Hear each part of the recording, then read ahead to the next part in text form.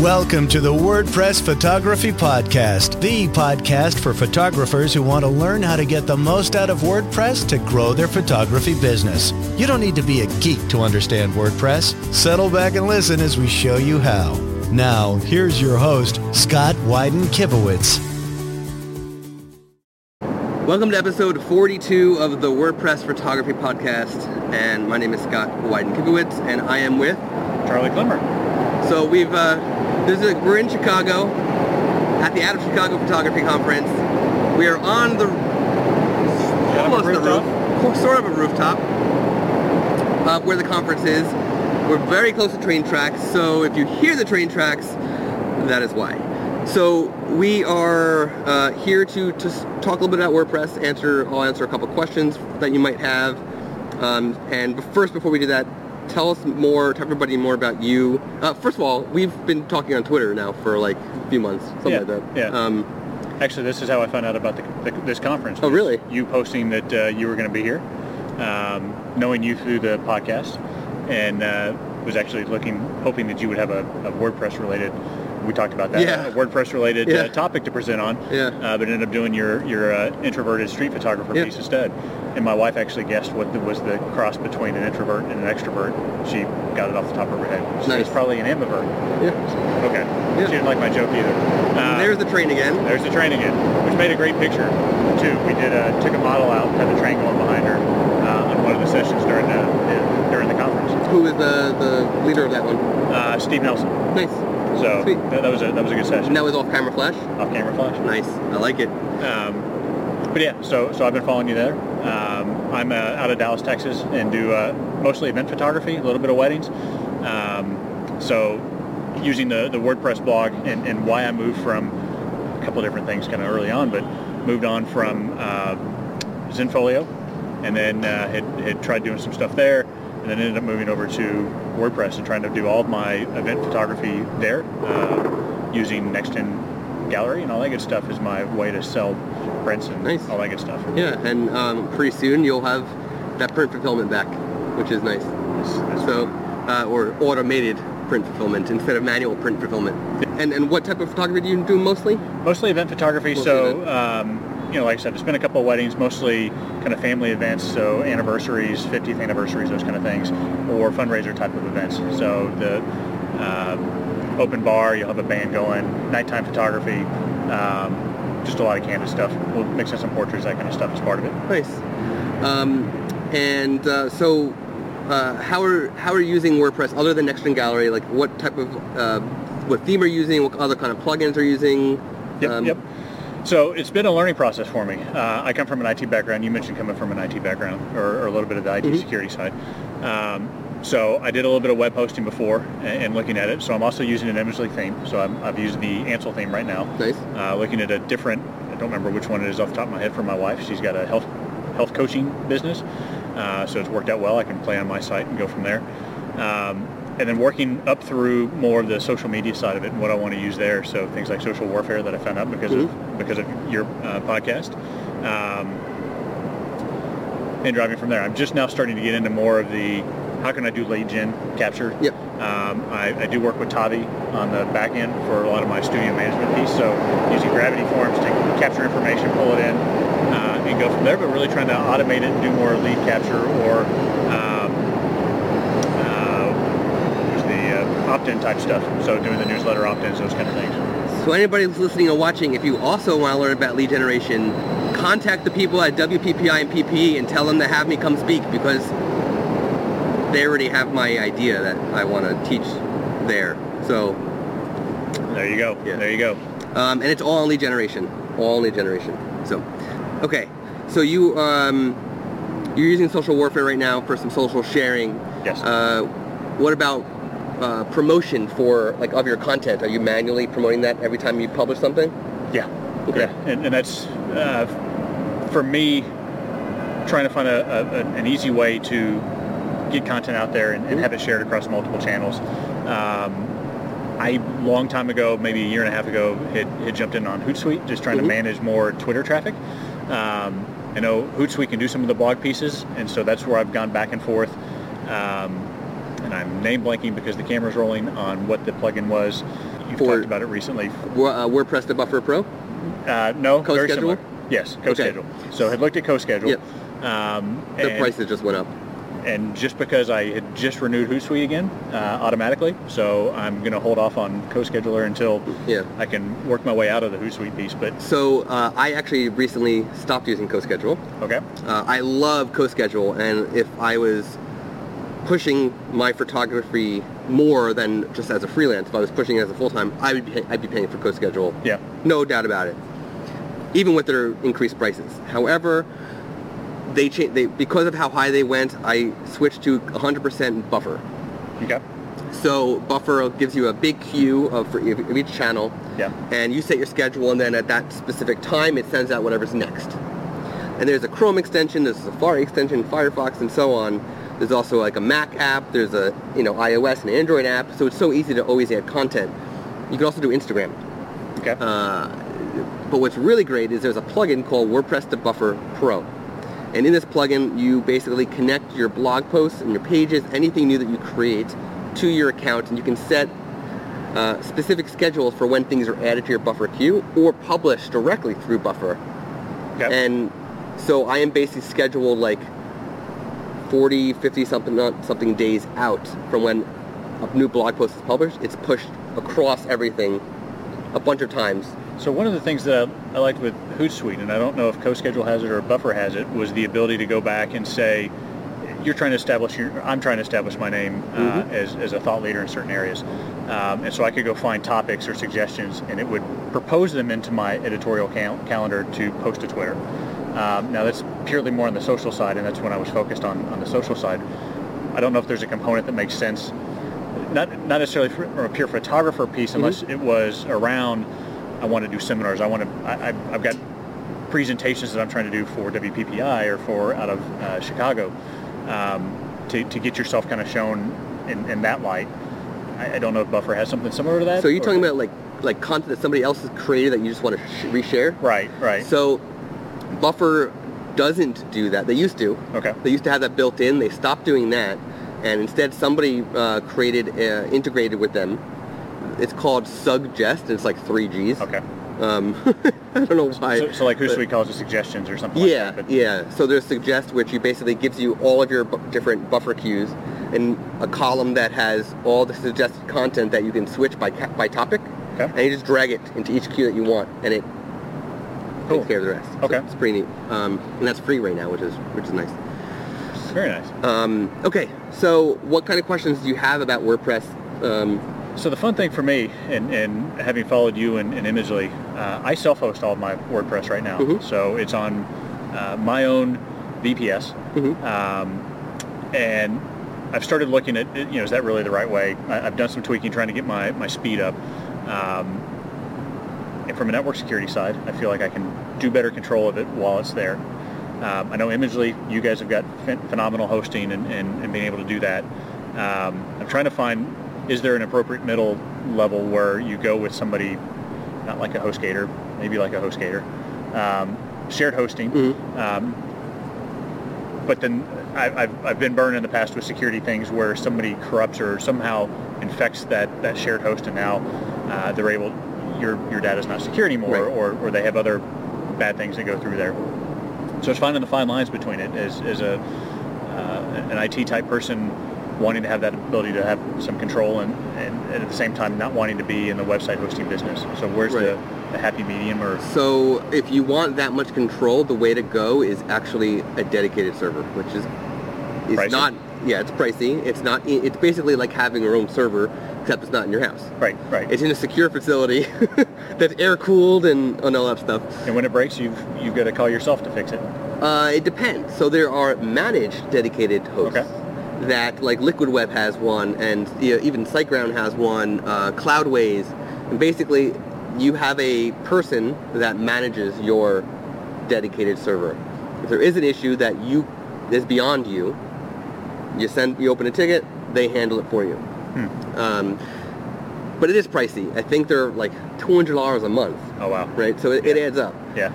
So there's so many choices in hosting companies, and really the only way to get something that is on the less expensive end is giving up control.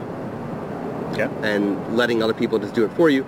And if you want to go really inexpensive, it's going to a shared host, which obviously, as you said, has its vulnerabilities. And the speed impacts too. Oh, a big speed impact, yeah. If one site on a shared host, if one site slows down, every site on that shared host is going to slow down for whatever reason. If there's a plugin or a theme that's really resource use intensive, then every site's being impacted by that. Or if one gets hacked, it opens up a backdoor to others.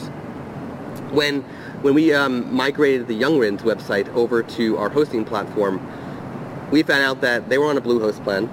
Same company as HostGator and many of the other companies that EIG owns. And not only was their website, the Youngrin's, hacked, and Bluehost had no clue, but every site on the server was hacked. Wow. So during every migration, it had to be cleaned. That gets expensive. Yeah. Right? Yeah. So shared hosting has its vulnerabilities in different ways.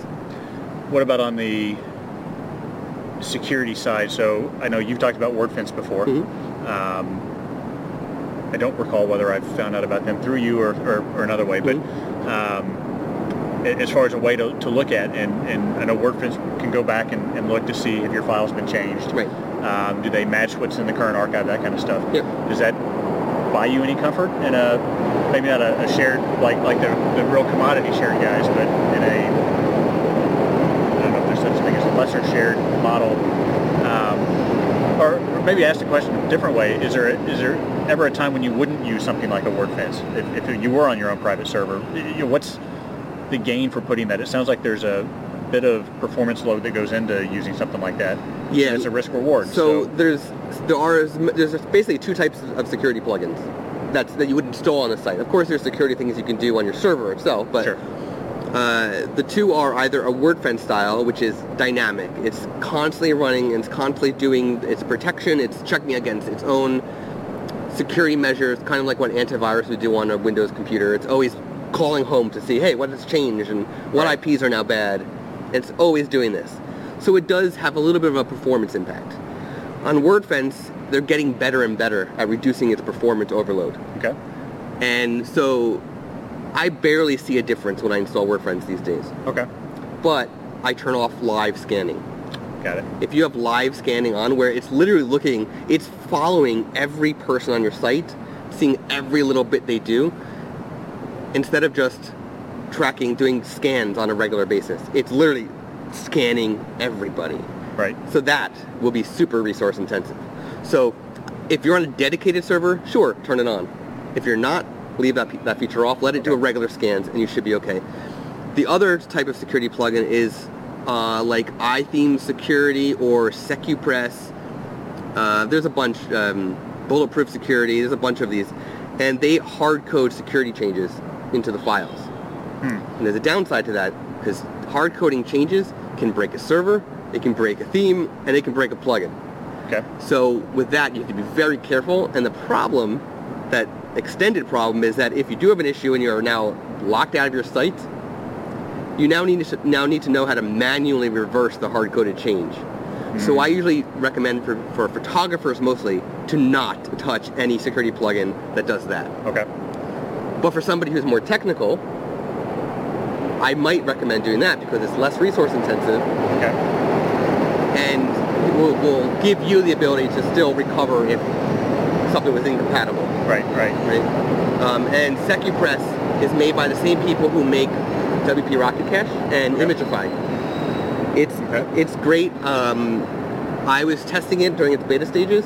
I just prefer WordFence because I'm personally not a fan of having to readjust hard-coded changes manually. Right. So, yeah. Okay. And that helps because I got into, Backup Buddy, which I think is also matched up with iThemes, and had started trying to debate, well, when I've already got WordFence installed, so do I do WordFence and iThemes, or do they conflict with each other? They would conflict. I mean, it's sort of like having two antivirus in a computer. Okay. You know, they're both scanning for each other. You're not really... Or might notice each other's behavior. This plugin is doing something that's very odd. Why does it have this here, because WordFence, iTheme Security is going to add HTAccess files. Okay. In various places. And WordFence is going to say, that doesn't belong, that's not in WordPress core. And then it's going to want to remove it. And they're going to battle. And that's a good topic too that I don't know if that goes too technical. One of the things I'd consider doing too was doing some sort of htaccess block on my WP admin directory, which a lot of security plugins do. Okay. Yeah. Just to try and keep people from doing the brute force. So a good thing to do is, like, WordFence has this, the iTheme security does, SecurePress, two-factor authentication. Okay. Right? So there's multiple ways to do that, and I don't like the way that WordFence does it, so I don't use it from them. I just use Google Authenticator. Very basic, but it does the job. Basically, depending on which one, like SecurePress is text message based. Okay. Or no, it was email based. So you would go to login, and then after you log in, it says, okay, now what's the code that you got from the email? And then you go to your email, check the code, put the pin in, done. I think iTheme Security uses like the Twilio text message API, so you get a text message whenever you try to log in. WordFence is text message, but doesn't give you application passwords. And what I mean by that, so two-factor authentication, you have a PIN that's dynamic. It expires. So it expires usually within like 1 to 5 minutes after getting it. Right. And again, it's either email, it's text message, or it's in an app like Google Authenticator or in 1Password, anything like that. And application passwords are really good for if you use Adobe Lightroom to publish to your website.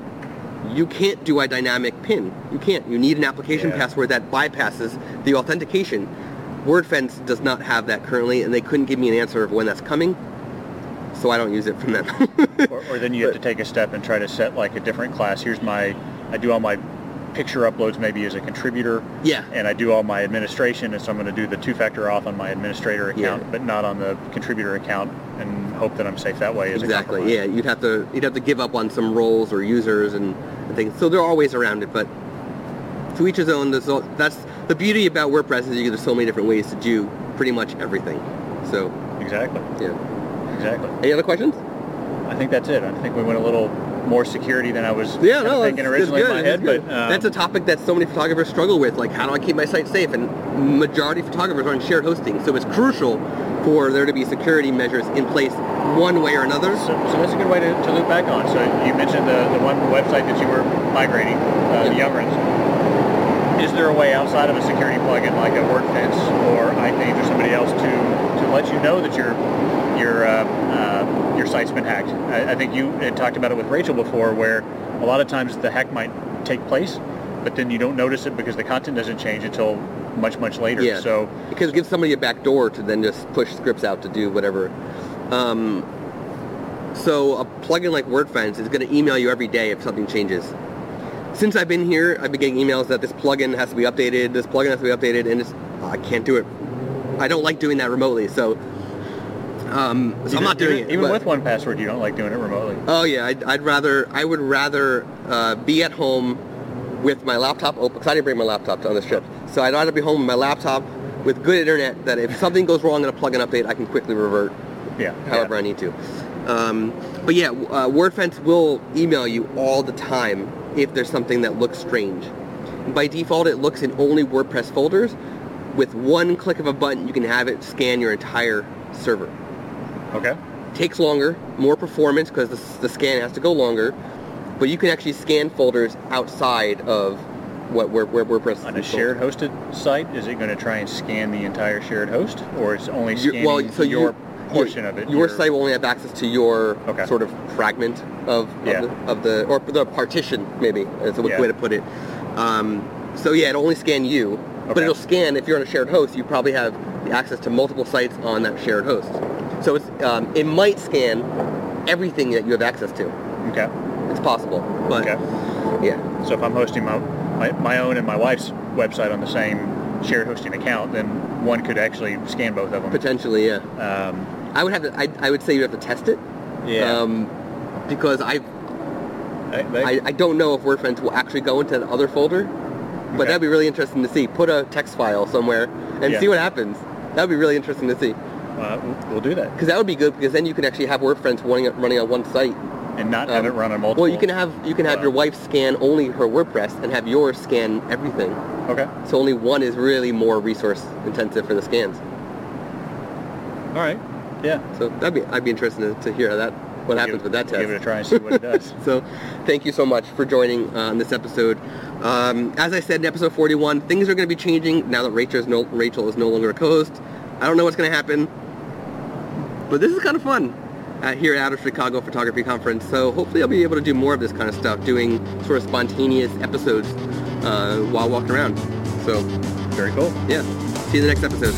You've been listening to the WordPress Photography Podcast. To listen to other episodes and to subscribe to the podcast via iTunes, Stitcher, Google Play, and more, please visit imagely.com/podcast.